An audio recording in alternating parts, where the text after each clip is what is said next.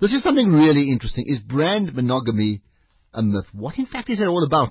Tim Allemann with me, who's the brand and communication strategist for at Hatch Strategy. In fact, Tim, good chatting to you. Hi. Hi. Good morning, Ashraf. What are you telling me? What do I need to take out from this? Look, I think essentially what I'm arguing is the fact that consumers are not exclusively loyal to any particular brand in most categories. Generally, they are loyal to a repertoire of brands in any particular category. I think marketers like to create this myth of the fact that people are incredibly loyal to their particular brand in any particular category, and generally would only buy one brand in a category as opposed to buying across a repertoire of brands in a category. So I'm not saying that people are not loyal to brands in categories. I'm saying that people are not exclusively loyal to brand or any one particular brand in a category. Rather, they are exclusive to a repertoire, a small repertoire of brands in a particular category. So we've been talking about advertising earlier and, creative advertising. And clearly from an advertising point, you hope that your campaigns will create a sense of, desire and then brand loyalty. So buying a simple thing like a phone, you say, well, okay, I want to buy an Apple phone as opposed to a Samsung phone or a BlackBerry, for example. That's the type of loyalty you're talking about. But are you saying that in certain categories, this notion that we are absolutely loyal is not true? I'm saying that in most categories, the fact that we're absolutely loyal is not true. You get repertoire categories and subscription categories. Most categories are repertoire categories. And yes, people are loyal to brands, but they are not loyal exclusively to one brand. They have probably 3 or 4, depending on the category, brands that they are very loyal to. But they tend to switch between those brands in terms of their purchasing. Give me an example. Repertoire versus subscription. What does that mean? Well, so a repertoire market could be a typical FMCG market, chocolate bars. I probably, when I go and buy a chocolate bar, don't necessarily look at every single option out there in the shelf. I probably, off the top of my head, subliminally, I would look at a text bar, a Nosh and a Smarties, and I choose between those. Probably not. So it doesn't matter, for example, somebody else has got a special 2 for the price of 1. We're giving a giveaway. It actually makes no difference to you.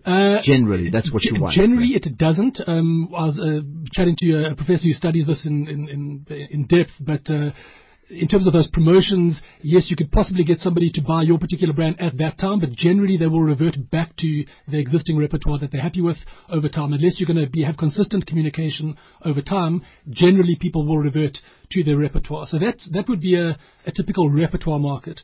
A subscription market would be something like, let's say, banking or perhaps a cell phone contract, where people tend to be more locked into a particular user. What generally happens, though, is that most of the time, a lot of subscription markets actually become repertoire markets over time. So if you take, as an example, the telecommunications industry or the cell phone market, it started off very much a subscription market where you bought only a contract and you were locked into a particular because you don't want your number supply. to change and all Absolutely. that. Yes. And then what has happened over time, obviously, is you've got prepaid market where people have, I guess you could call it promiscuous usage across different SIM cards, using multiple providers at the same time. You've had number portability in the contract market where people now have way more propensity to be able to choose a different band to what they're currently choosing. So over time, what you generally find is that a lot of subscription markets, or where there are high barriers to exit, actually become repertoire markets over time. So in fact, in a case like that, you'll find people are, in simple language, willing to jump to other brands when they find something that's more convenient at that time. Correct. And I think just the fact that marketers like to think that people are, fanatically loyal about their brand, and that the whole point of marketing is to make people incredibly loyal to your particular brand, which obviously it is. It's about making people excited and loyal to your brand. But to think that people aren't buying other brands as well as yours in a particular category is perhaps where the problem lies. And the percentage, do you have numbers around that? I don't have numbers. I mean, a lot of this research comes from the Ehrenberg Bass Institute of Marketing. They're the largest institute of marketing around the world. They're based in Australia. But essentially their partners and their subscribers are the big multinational corporates around the world. And a lot of their stuff is proprietary knowledge. But certainly what they would talk about is the fact that the vast majority of markets are repertoire markets. Yes, obviously you get markets that are subscription markets, but generally those become repertoire markets over time. Okay, so I'm trying to make sense of this. So if we're saying the vast majority are repertoire markets, and I'm quite honestly thinking about my favorite biscuit, which is Maori biscuit, it just tells you, it doesn't matter what you tell me, that's my default line. So how does that, what does that do then for marketers? Because what I'm telling marketers by my choice of Maori biscuits, it doesn't matter what sort of sell they have on TV and radio. My default is actually going to go back to Maori biscuits, which actually means that if there are more and more people like me, there's lots of money being wasted, isn't it? I think that as a marketer, perhaps the difference is, as opposed to, if you believe that people will buy one brand exclusively in a particular category and that your job is to switch people from a competing brand into your brand or convert people from that brand into my brand, you're going to have a particular marketing approach. However, if you believe in the repertoire theory, the fact that people will be buying other brands as well as yours, perhaps your approach to marketing differs. So if you have a conversion mindset or a switching mindset, you believe that if I do an advertising campaign or have a campaign, I can convert people from brand B into my brand A, and then the job is done.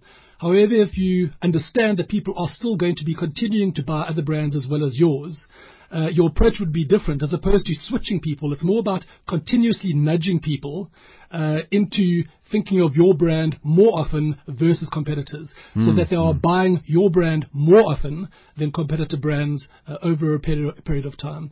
So it's that understanding that people will continue to buy multiple brands in any particular category, in most categories out there.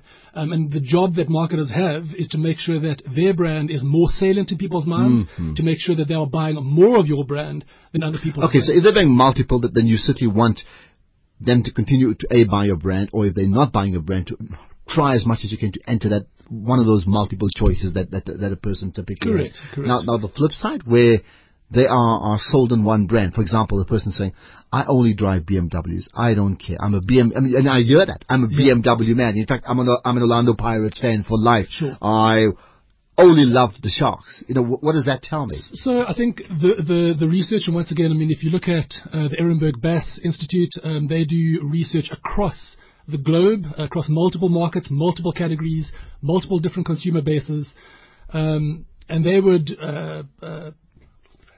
Well, okay, I'll come back to that in a second. Let me just tell you as well, if you have any thoughts on this issue about brand monogamy, the sense, and it's an interesting one. When you sold on a certain product or a certain brand name, do you find yourself in a position where you only think about that brand name, or in fact, no, you're not that monogamous, to borrow a very a relationship phrase here. In fact, you want to dabble in other brands, so you may have a preferred choice. And if I went back to the Maori biscuits, yes, you'd go for that. But there's maybe some other biscuits that you may want to try out, for example. Or do you find that in certain categories, and we've discussed motor cars and sports teams, for example, and the issue about mobile phones, that in fact, once you get hooked onto it, there's a good chance for 5 or 7 or 8 or 10 years, you actually don't move away from them at all. Thoughts you have, 089-1104-207. You can SMS me to 34701. And if you are tweeting, it's at Ashraf Garda. In fact, Charles from Ladysmith saying, I dump a brand if it does not deliver the current benchmark established. How important is that? You see, the person will dump a brand at a certain benchmark, not good enough, dumped, gone.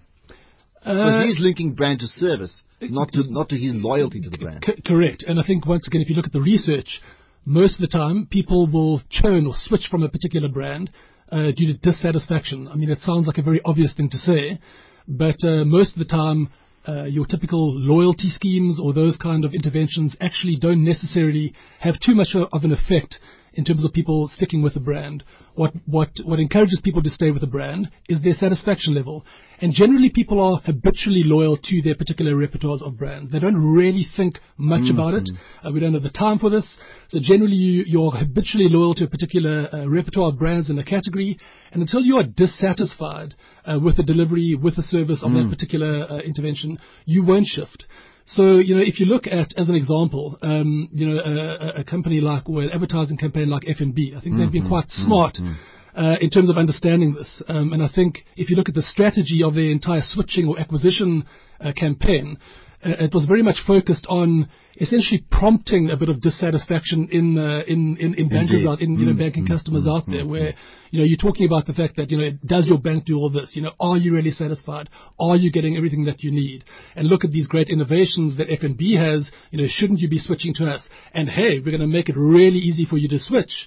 We'll do it under 10 minutes, etc., etc. I'm not sure of the validity of all the claims, but certainly they understand the strategy of how to nudge people in the direction. So what's interesting, they've articulated that strategy, in a campaign. But if what you're saying is true, that ultimately service is the factor that determines whether people stay with the brand or in fact do not stay with the brand. So to borrow again a stupid example, Cadbury chocolate, I have a certain expectation that when I bite, I expect the taste to taste like whatever. And if it doesn't taste like whatever, then I'm not going to have it if it happens 3-4 times in a row. But if that's the case, then surely then companies need to pay more attention to service and less attention to marketing.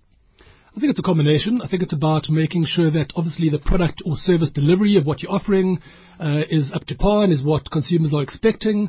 But by the same token, you need to ensure that the brand is salient in people's minds. So it's about making sure that your product is available both in a physical sense and up to par in terms of what consumers are expecting, but also available in terms of what is in people's minds. So availability in the mind is, I guess, where the role of marketing and advertising comes in. So I think it is a combination of both. And I think you're entirely correct. I think, if I think of chocolate bars, I think over time, marketers will make, do a lot of value engineering and, take out a little bit here, take out a little bit there. They'll do the research and, they'll tell themselves that consumers haven't noticed the difference, but unfortunately over 10 years of doing that, consumers go, hang on, this seems to have a lot fewer nuts than it used to have. It seems rather different. By the way, if you want to check a picture out of Tim Allemann, check it out on Twitter. I'll likely retweet that right away, so you'll check it out. Some comments from Ivo Vect, of course, who's a writer, saying, I know companies are legal persons, but brand marriage is perverse, which I think is rather interesting. And there's a couple more that I'll look at in a minute or two, right? So we're going to wrap up now. Is there anything that we haven't touched on that you think is really important here? No, sorry, just to touch on one of your previous points, which perhaps I didn't make too much of a point about, is the fact that, once again, if you look at the research, you're talking about consumers who are, loyal Mari biscuit fans or BMW fans. Once again, if you look at the stats and the research, that is in the vast, vast minority. So most people are in fact light buyers in any particular category. Most people are not exclusively loyal to any particular brand. The people who are in the vast minority. And if open to being swayed. Open to be swayed, absolutely, and open to be swayed into the repertoire, making sure that your brand is part of the repertoire, as opposed to assuming that you can make sure that they're loyal only and exclusively to your brand. I think is the big point. Okay, so as a result of that, and maybe in the next minute or so, we've got. Do you find, therefore, examples of how marketers have changed their own marketing philosophies and strategies based upon that? I don't think so. I think that it's happening more at a global level. I think there's a lot of new marketing understanding, a lot of new marketing science through, for example, the Ehrenberg Bass Institute, but there's greater understanding in terms of neuroscience, how the mind works, behavioral economics, a whole bunch of different or greater understanding of how consumers actually go about making decisions. I think it's starting to take traction on a global level. It's starting at a very low level in South Africa. There are a few people who have the understanding, but at a general level, I think people are still stuck in I guess you could say believing that the earth is flat. Okay, well there you are. Fascinating one. I'll tell you what, we'll talk more about maybe brands and the social engagement around it to a degree with Rich Simmons when he comes in and talks about his book Mug and Tweet later on. I had a fascinating story about with someone who wanted to give someone a Man United chop and then was worried that in fact they know the other members of the family all support Liverpool, for example, and the compromise was like, okay, let's buy them a Chelsea top, so it does make everybody very happy. Whether that can apply to how you market brands is something maybe you can think about indeed. We'll talk about Power, the Power Women's Day campaign. We'll talk about that right after this.